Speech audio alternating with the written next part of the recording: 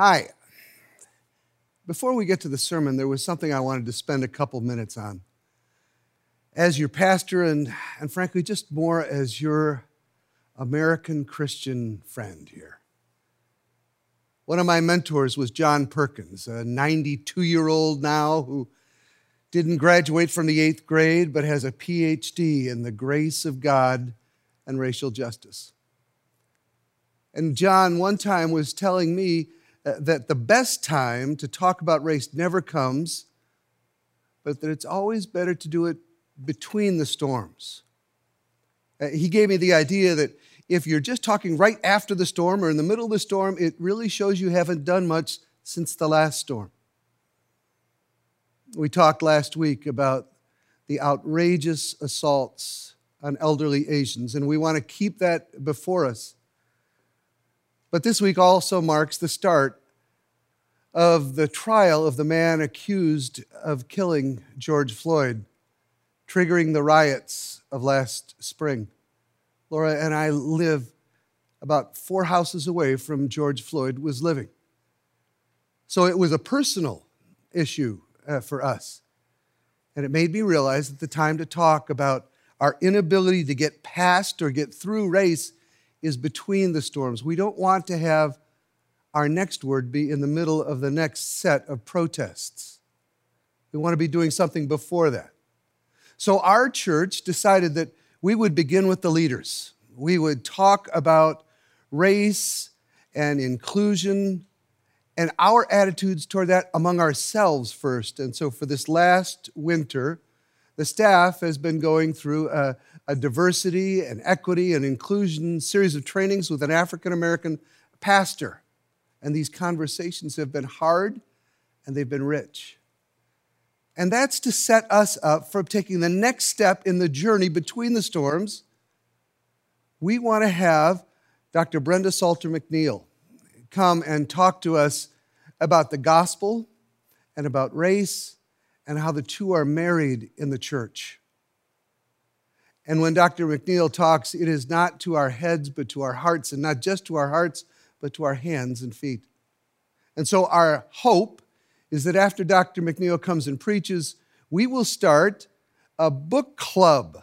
I hope a whole series of book clubs, and ask you to read a book about a workshop on racial justice. How do we move from where we are toward the justice and grace of Jesus in this area of race? We'll read that book together through the late spring, and early in the summer, Dr. McNeil will return and we will have a workshop that says, in this place, at this time, how will these people who follow Jesus relate to people of all races? And where are we in our journey toward justice? I hope that you'll join us. I hope as you watch the TV screens and talk with your friends that this will be an urgent matter of prayer for you. And that in this season between the storms, we will say, Lord, what would you have me do? Let's pray now as we prepare to hear God's word.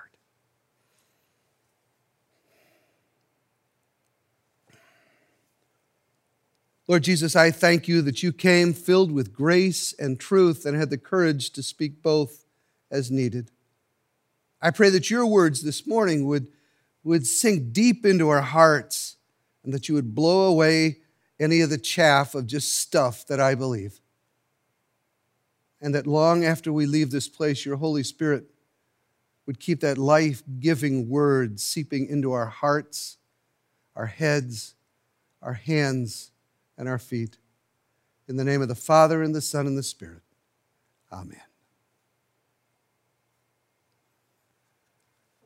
As we walk toward Easter this Lenten season, we have a series about how we go from this to that. What Jesus might have us give up in order that we would be able to give to in the name of the God who loves us. We started that off with Cheryl, who talked about how Jesus calls us to turn from being distracted by all the busy, important things we do to becoming present to God, present to other people. Eugene picked that up and talked about how we should be able to turn from the exhausting, never-ending motion that we live in to receive the gift of Sabbath rest from our God, as did our Savior. Last week, Brett taught young people and old among us alike how Jesus calls us to turn from the endless, society-driven pursuit of more to find a life of enough in Christ. I'd like to continue that walk toward the cross and the tomb and the empty grave today and talk about how we should give up religion when it goes bad. In many ways, this has been a tough year for religion, and for religion at Menlo Church. Between COVID and social upheaval and all the pain stirred up around John's departure, it's been hard for people who are religious. Religion gets a bad rap these days. It gets blamed for turning people into narrow-minded, judgmental fanatics, whether they're storming the Capitol or enforcing Sharia law on women, whether they're being co-opted for some far-left political agenda or some far-right program. And I'm struck by how true that is here on the peninsula. By how many times since Laura and I have come here that we've been told how it's almost embarrassing to talk about going to church or about being a believer, whether it's at work, at Google, or at the Parents Association. It's a tough time for religion. What's tougher is that I'm in the religion business. I think that we ought to define religion a little bit today. I'm going to use religion as the important human work, the work that human beings do to try to figure out what this invisible God of the universe is like, what that God is saying, how we as human beings ought to respond in our lives and in our community. And the patterns, the rituals that we set up are called religion. Sometimes they're great good. They're traditions that give us life. They are things that we do, religious things that comfort one another. But other times, religion can become almost toxic in its effect on the soul, in its effect on the community. There's a quote that says, when Christian believers gather in churches, everything that can go wrong sooner or later does go wrong. That's so true. The church is a broken human place. Outsiders see that. They conclude there's really nothing in this religion business except maybe business, and dishonest business at that. You know, I think that nobody is tougher on religion and the church than the early church. This group of followers of Jesus, they compiled stories about Jesus that we call the Gospels, and right from the beginning, there is religion messing things up. And at the very beginning of the very beginning, I think that it's pretty clear that the Gospel of Mark is the first of the stories of Jesus that were written. At the very beginning of Mark's Gospel in chapter 2, there are 5 stories back to back to back that are conflict between Jesus and the religious leaders. And then it ends with the religious leaders, the Pharisees, leaving Jesus to go out and plot how to kill him with their deadly enemies because Jesus is more dangerous yet. And we're only in chapter 3 of the Gospel of Mark. What I'd like to do this morning is to take 3 of those stories in Mark to show the difference between following religion and following Jesus, and where we might need to turn from our religion, the way we're practicing it, where it might have gone bad, in order to be able to turn to the life that Jesus promises. You know, one of the things that people do when they read the Bible is they look for the answers that God gives them. I think it's really, in many ways, more important to look for the questions that God has. And so as you hear these 3 little stories, I'm not going to take all 5, just 3 of these stories from the Gospel of Mark, I'd like you to listen. What are the questions before? What are the answers? Here is the first reading from the Gospel of Mark. A few days later, when Jesus again entered Capernaum, the people heard that he had come home. So many gathered that there was no room left, not even outside the door. He preached the word to them. Some men came, bringing him a paralytic, carried by 4 of them. Since they could not get him to Jesus because of the crowd, they made an opening in the roof above Jesus and, after digging through it, lowered the mat the paralyzed man was lying on. When Jesus saw their faith, he said to the paralytic, "Son, your sins are forgiven." Now, some teachers of the law were sitting there, thinking to themselves, "Why does this fellow talk like that? He's blaspheming. Who can forgive sins but God alone?" Immediately, Jesus knew in his spirit that this is what they were thinking in their hearts. And he said to them, "Why are you thinking these things? Which is easier, to say to the paralytic, 'Your sins are forgiven,' or to say, 'Get up, take your mat, and walk'? But that you may know that the Son of Man has the authority on earth to forgive sins." He said to the paralytic, "I tell you, get up, take your mat, and go home."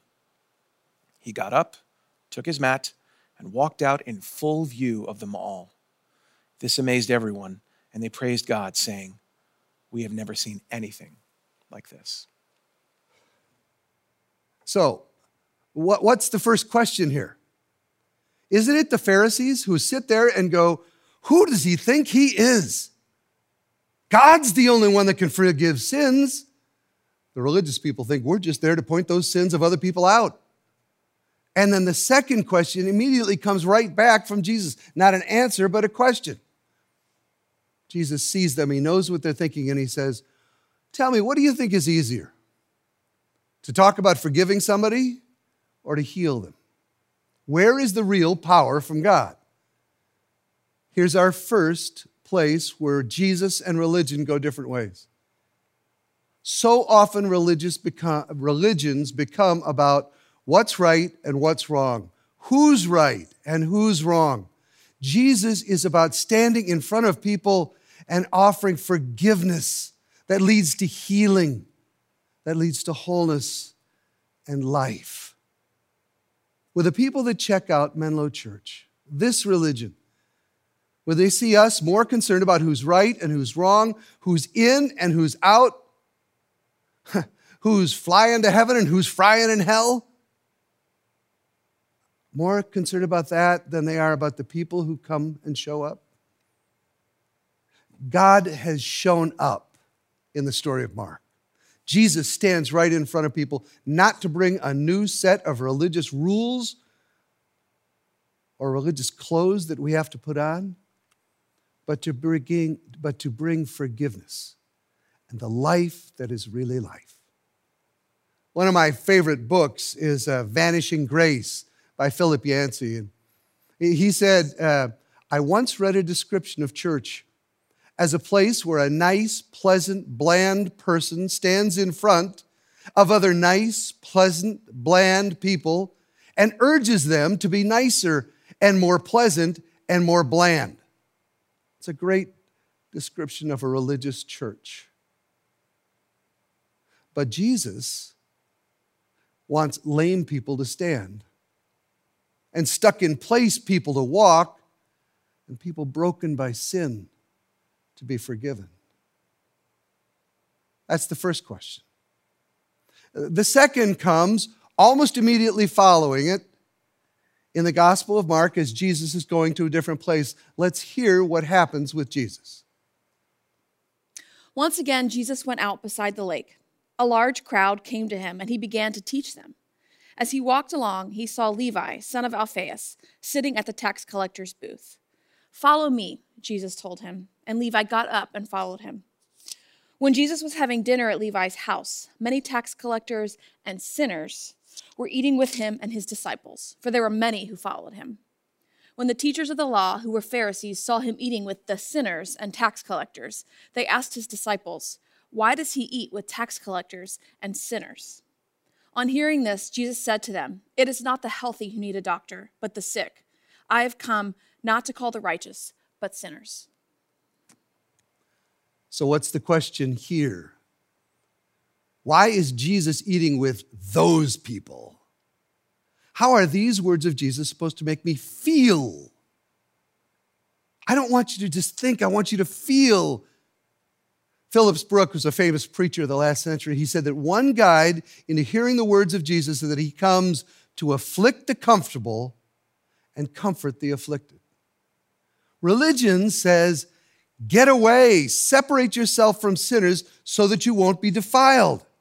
And in contrast to religious people, Jesus joins the tax collectors and sits at the table with the sinners. He extends the love of grace, loving grace of God to those who have been pushed outside by the religion of Israel. Does Menlo's religion draw those people in? Or does it separate us from those people? They feel normal, but they aren't religious. Please notice here that the story is not just about drawing them into our church. It's about going to Levi's house, about living grace and joy. Part of our statement here of mission says that we believe everybody is welcome. But are they welcome really? Would they feel like they're welcome? My last church, CPC, was much like Menlo. And I remember walking to an evening meeting, must be 20 years ago. And as I got up to the church doors, I saw that outside there was a small crowd, and they were smoking like chimneys. And then putting their butts out in the ashtray that was provided there and lighting up another one and chatting up a storm. And as I walked in, I really had to walk through that group and then continued over to the outside door. And just inside that door was one of our parishioners. His name is Buzz Busby. Buzz is standing there watching the smokers outside. Buzz was a piece of work. He was what we would call a loose cannon on the deck of life. 150-watt personality that was always on, and for about 20 years had been on with alcohol driving his life, pushing his children away, terribly hurting his wife, almost destroying his message, and sitting in the back pew of the church every week. And then one day Buzz found that in his drunkenness, he had done the unforgivable in his life. And it knocked him, not to his knees, it knocked him on his face. And two of his friends had been waiting for that and picked him up and walked him to the Alcoholics Anonymous meeting at our church basement. And he sat there in the back rows in all his denial, pitying those people who couldn't get it together, knowing I just need to get back on stride, and then realized that God was talking to Buzz through those smoking chimneys, those broken, sinful, alcoholic sinners. And one day he held up his hand and he says, I'm Buzz, and I'm an alcoholic. And they all turned to him and said, welcome. They said, God found me. I didn't find God. God found me there. And so now Buzz stands just inside the door of the church, watching the people smoke outside because he craves the cigarette smoke. And he waits for them to come in so he can put his arm around them and walk them downstairs. And he turned to me and he pointed outwards and he said, that's my real church. And I looked at him and I said, that's what sacred ground is really like, isn't it? That's Jesus with every single one of us. A famous preacher was once asked how he prepared these incredible sermons, and he said, every week I remember that there is a broken heart in every pew. Like my friend Buzz, maybe like the woman in front of you in line at Safeway. And unless we remember that, our religion will not only not connect with those folks who have the broken hearts, it will push them away. C.S. Lewis once was asked about sharing his faith in a secular society. He said, I've discovered it's the distance between dating a virgin and courting a divorcee. Lewis wrote to his friend, a divorcee won't fall for sweet nothings from their suitor. She's heard it all before. She has a basic distrust of romance. People who feel burnt by the church have a basic distrust of religious words. In modern America, the head of InterVarsity estimates about 3/4 of all young outsiders aren't pagans, they are post-Christians. They've been through the church doors and they've walked out the back.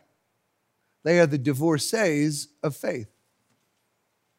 And our words sound religious, and our songs sound scratchy and out of date because of the way we act out our religion.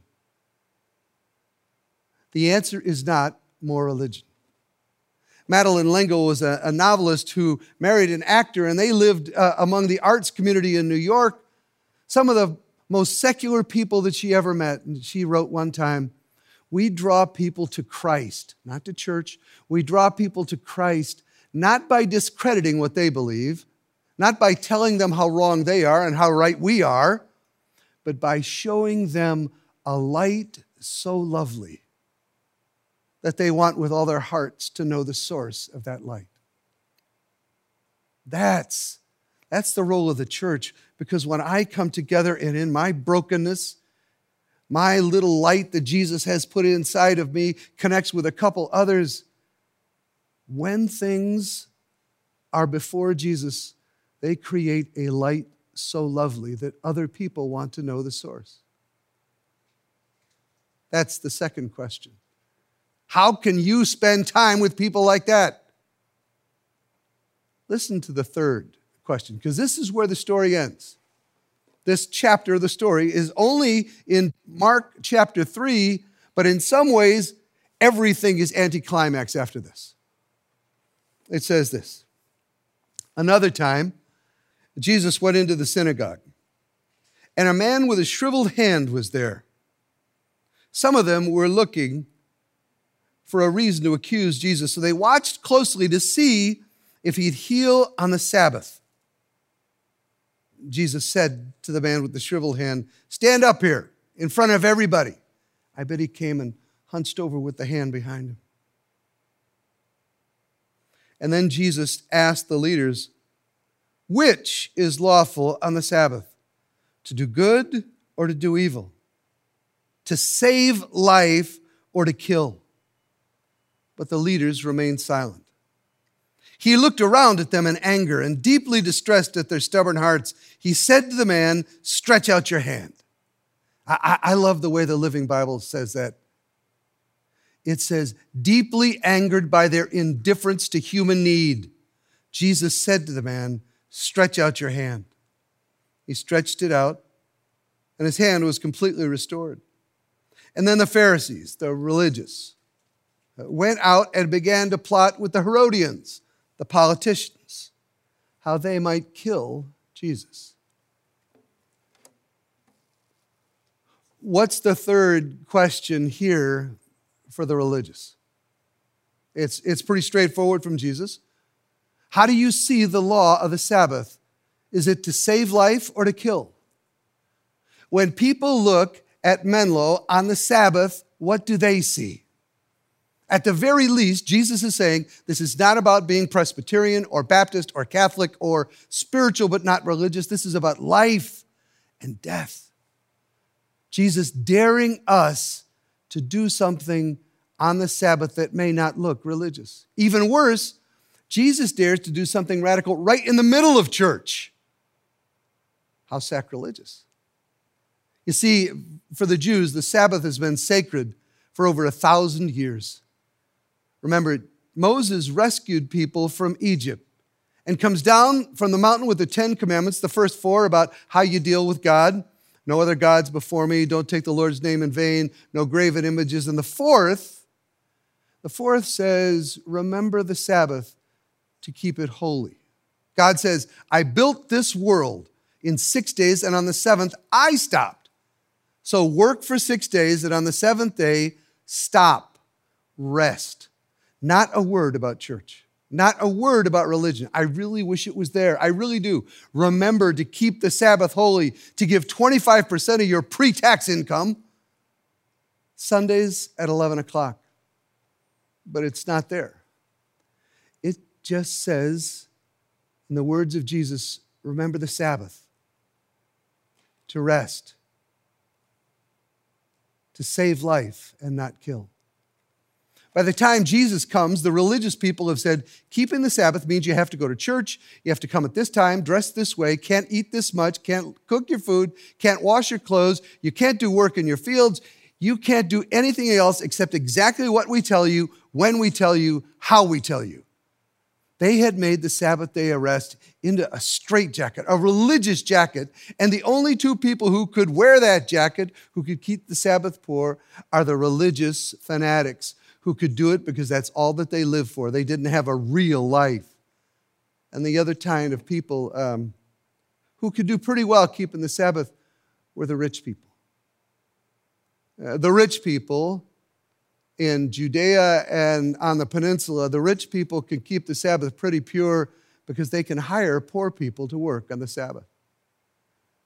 Back then and here and now, Jesus comes to church and he sees a man with a withered hand. There's a lot of us out there today who have withered hands. For some of you, it literally is physical. You're sure you'll never get better. And for others of you, your withered hand is a withered heart. You've got a relationship that's gone so far south, you can't even see how you can get home.